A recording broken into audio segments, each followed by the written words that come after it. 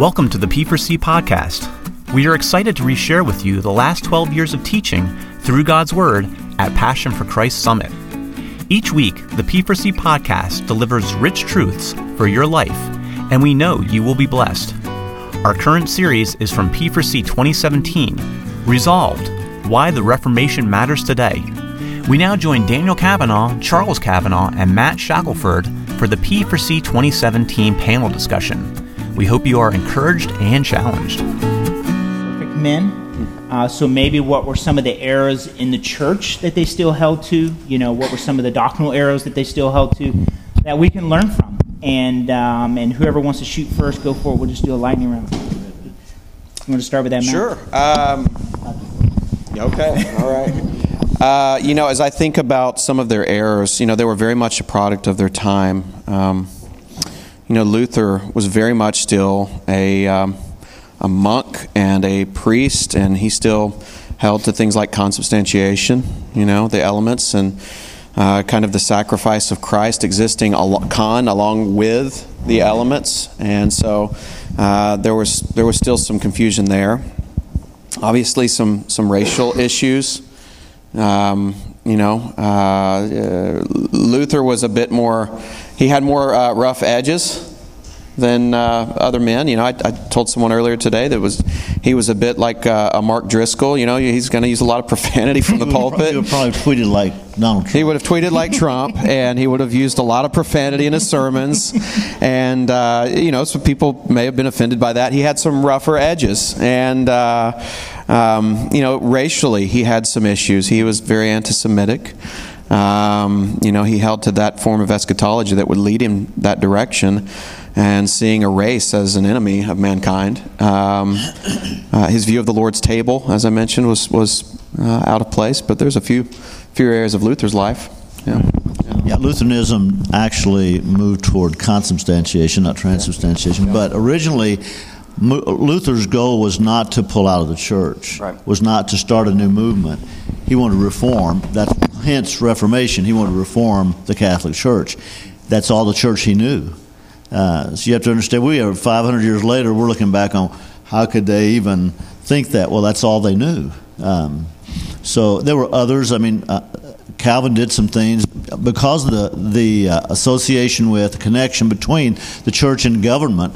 Then there were penalties for certain things. There were actually aggressiveness against certain errors they saw, we would see as encroachments upon personal freedom. So, yeah, they had their issues. They weren't perfect.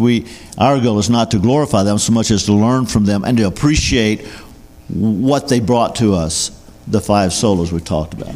It's interesting, Matt, you and I, when we were talking about these, you made the point that what will people say 500 years from now about us? Yeah. What are the things that they will look back and go, you guys did that? Yeah. Why? And I think it's good to see that we're dealing with, men who are sinners. Sure. And they were growing and discovering things out of darkness.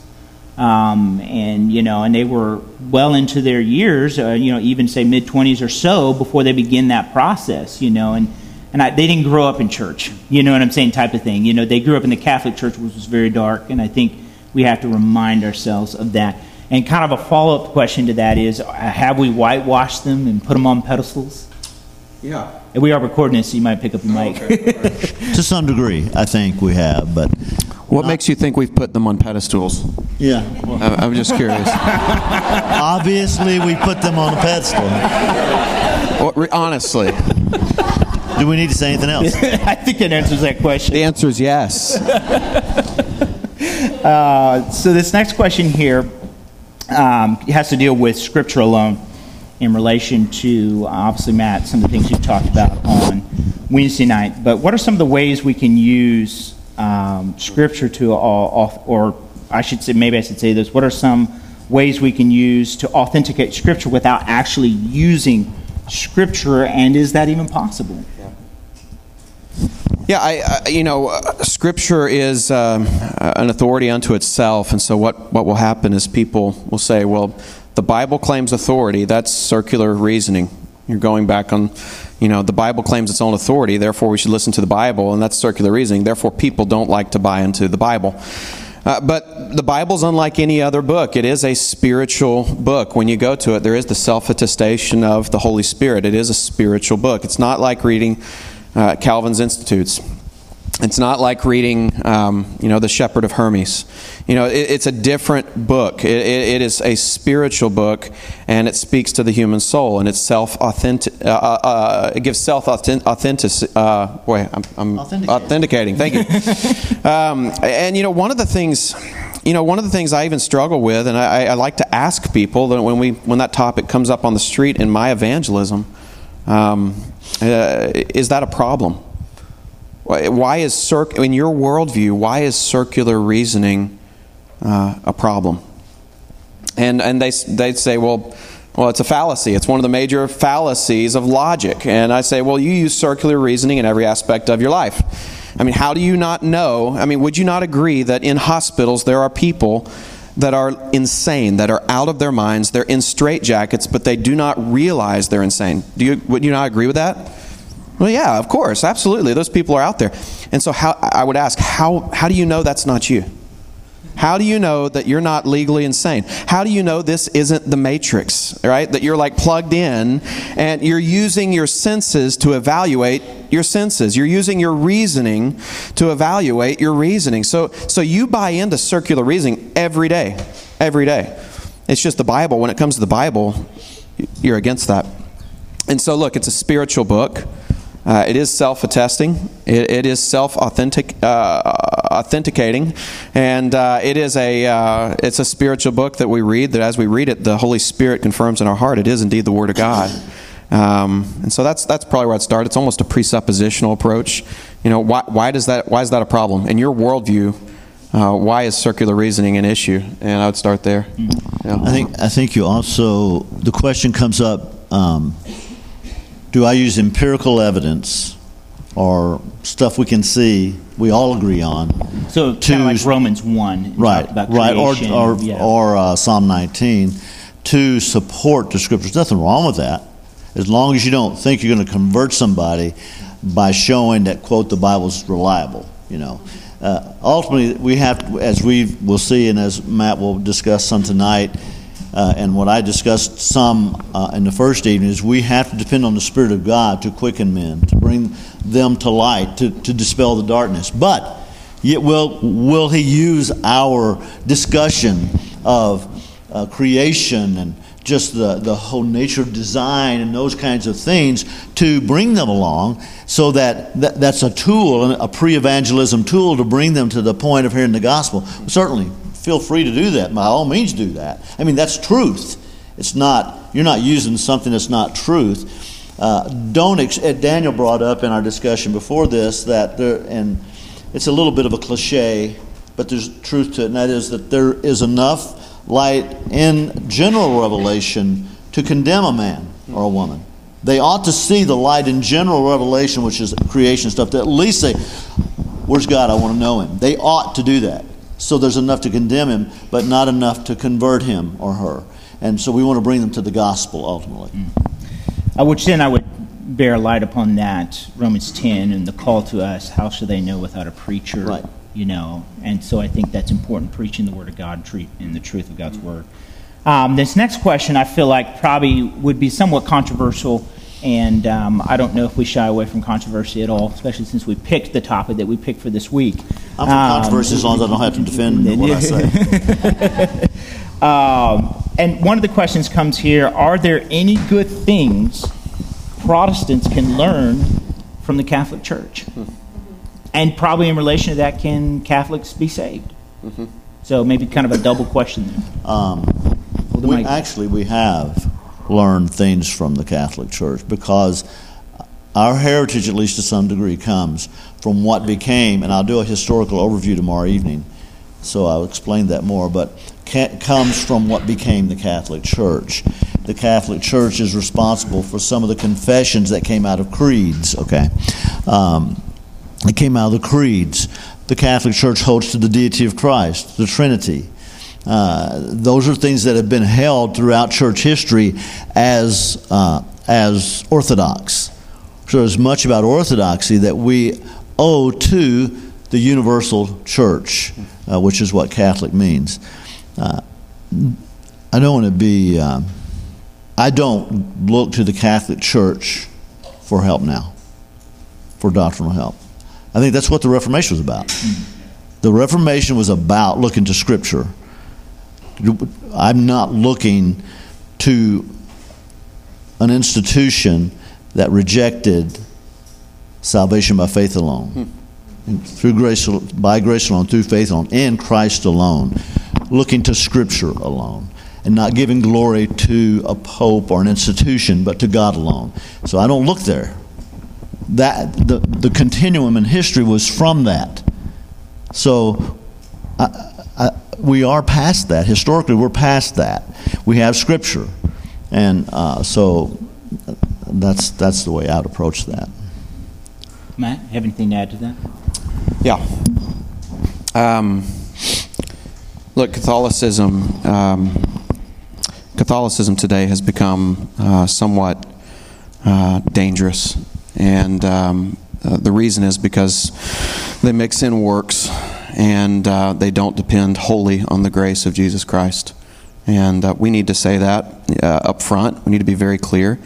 One of you I heard in the groups where you were discussing imputed righteousness and infused righteousness. Catholicism holds to infused righteousness.